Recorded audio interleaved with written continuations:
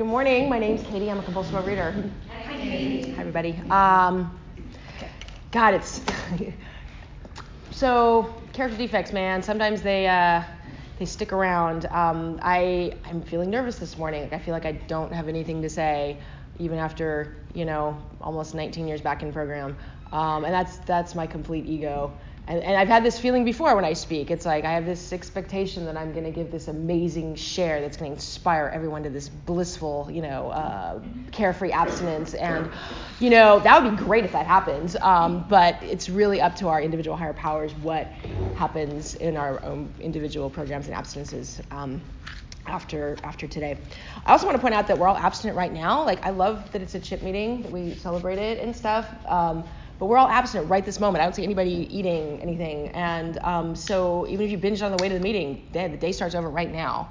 And thank you all for showing up for that. So I just, if nothing I say resonates, just keep coming back. I think that's the secret to success in this program, is keeping coming back. And then you got to do a little more work too, like, do the steps and get a sponsor and do service and stuff. But you can't do any of those if you stop coming. So I have pictures that should hopefully fill in any gaps, or at least qualify that I am indeed a compulsive overeater. So the first time I remember food being an issue was, I was like in first or second grade, and I was at a doctor's appointment, and the doctor told my mother that I was overweight, and that I could lose that weight by not having seconds and not having dessert. And the only thing I can think of is that I was not, in terms of my weight, I must not have matched up on some height weight chart, because I'm looking at pictures of myself at that age, and I'm like, I look like a normal little kid. I'm not skinny and bony, but it's like I don't look fat. I don't look like a fat kid, right? But something at that moment, it was not okay to eat what I wanted when I wanted it. And I may have been doing compulsive eating before that, but who knows? And my parents they didn't become the food police. I'm really grateful for that. But I did get praised if I did indeed turn down seconds or dessert. And I think they were reinforcing good behavior, which is a good parenting technique. And, the more I think about it, there was really no right way to handle that. Like, I was a compulsive overeater, and I was probably going to be whether or not the doctor said anything about my weight or not, and no matter what my parents said about, my eating habits. So I was, like I said, a pretty normal size little kid. I got a little chubby as a preteen. There's a picture in there where I feel like my body was kind of rectangular, just no shape, And then, when I hit puberty, I got taller. I got hips and breasts. I kind of thinned out and looked really normal. Like, I graduated 8th grade in a size 6 petite dress, but I thought I was fat. And I don't think it had anything to do with, society having an expectation, or the movies, or magazines, or whatever. I was doing compulsive eating behaviors and just hadn't shown up on my body yet. I was the kid I would hang out at the dessert table or snack table at a party, and if it was a holiday that had candy, my stash, like lasting a week was a long time for my stash to last. And that meant I got a lot. So,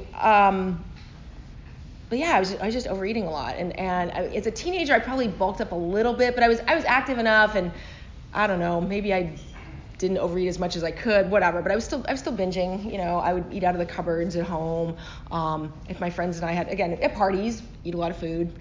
I remember resenting my brother because he could eat so much. But you got to be realistic. The boy is now 6'5" as an adult, and he was really athletic. So he was like running a rowing crew for 2 hours a day, and he just needed to eat a lot more than I did. In fact, one of the amends I made to my brother was, like, I said to him one day, like, I hope when you get older you get fat, because it just bothered me so much that he could eat and not get heavy. And part of it's metabolism. I think there's some compulsive overeating men in my family, and they can eat and it doesn't show up on them, and whatever. That's how it is. Anyway, so the first time I heard about Overeaters Anonymous was actually in high school. There was one of my teachers had a poster outside of her wall, and it said, anorexic, bulimic, try Overeaters Anonymous.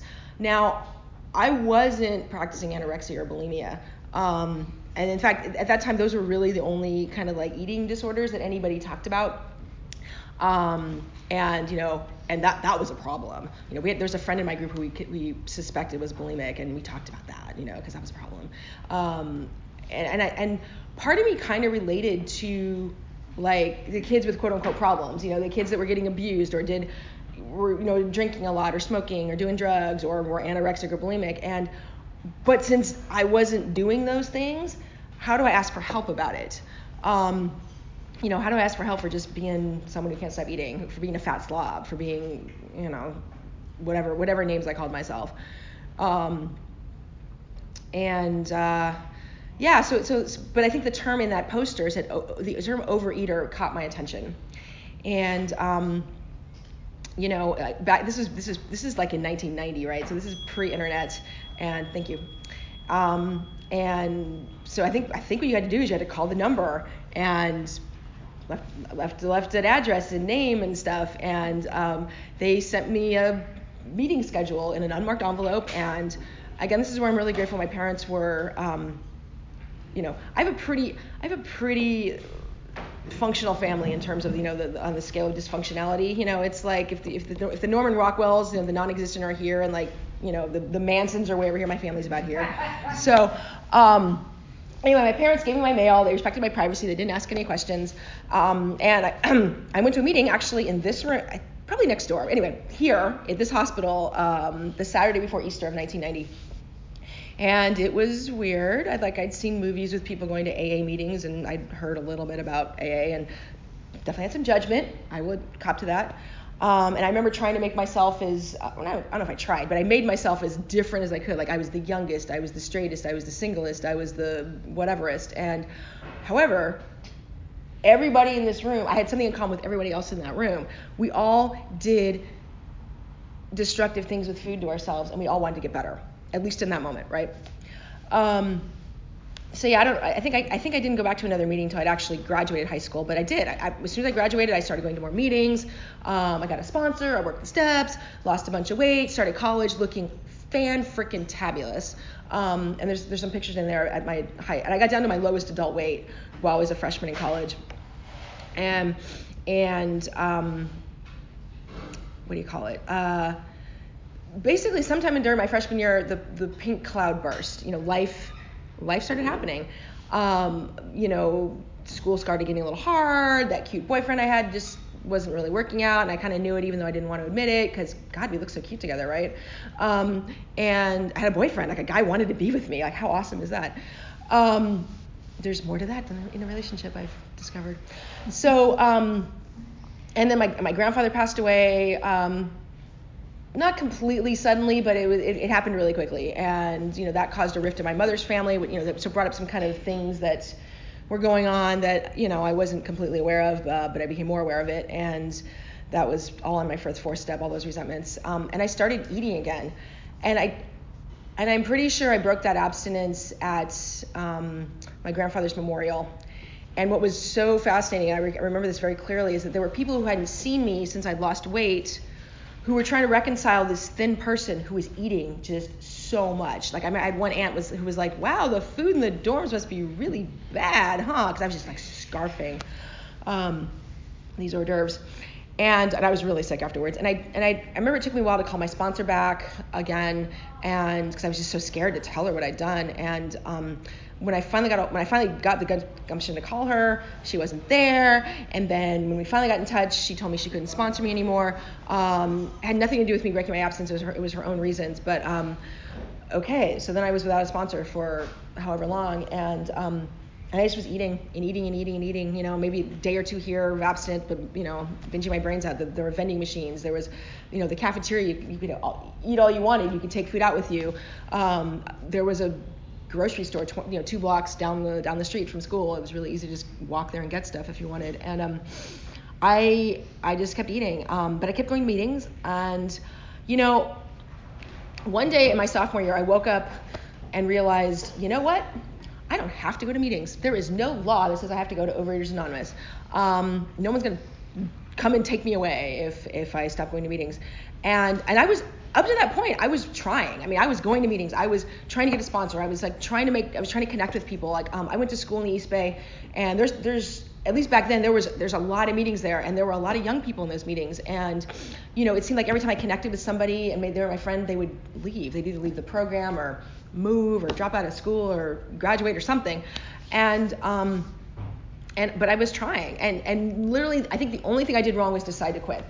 Because who knows, maybe that next week I would have found the perfect sponsor and found these great friends who did stick around, and I don't know, I just quit. So again, thank y'all for showing up today. Please keep coming back. So I decided to quit, and I like to say I had since I had about the freshman -15 and the sophomore 70, and I gained a ton of weight that year. Also to demonstrate how dysfunctional I was, I had a roommate who was a serious slob, incredibly angry, and she was also a compulsive overeater. I didn't really like this woman that much. Is that 5 minutes left? Wow, 2 minutes left? 5 left. 5 left. Okay, great. Wow, this is going by quick. Because I kind of want to, I said in the beginning, work the steps. That's if I don't get to my step experience, I don't get to that. Anyway, this person she was a really angry woman, but she had a car and would drive me to the store anytime we wanted, right? And I was also dating an active alcoholic and drug addict who was verbally abusive and one time physically abusive. But that was the stuff I was accepting. I was accepting those kind of relationships. And I recall having a pretty light course load, which is probably the only reason I passed my classes that year.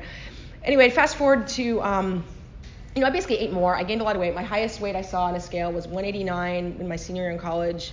I'm sure I went higher than that considering how sedentary I was that following summer. But skipping over some other stuff that happened, what happened to get me back into program was I lost a little bit of weight, got kind of back to where I am now. I got to where I am now doing this a commercial weight loss program. But I was starting to do things with food, like, they say where you're in recovery, the disease is doing push-ups. I mean, I guess I was sort of doing something healthy with the pain away, but suddenly things started happening that I had never done before, like just getting dressed enough to not, to be decent, and going down to the store and buying more food that I could possibly eat. Having the story ready for the store clerk. Oh, my friends are gonna love this when they come over, and they never ask, but I don't know why a lot of us think they're going to.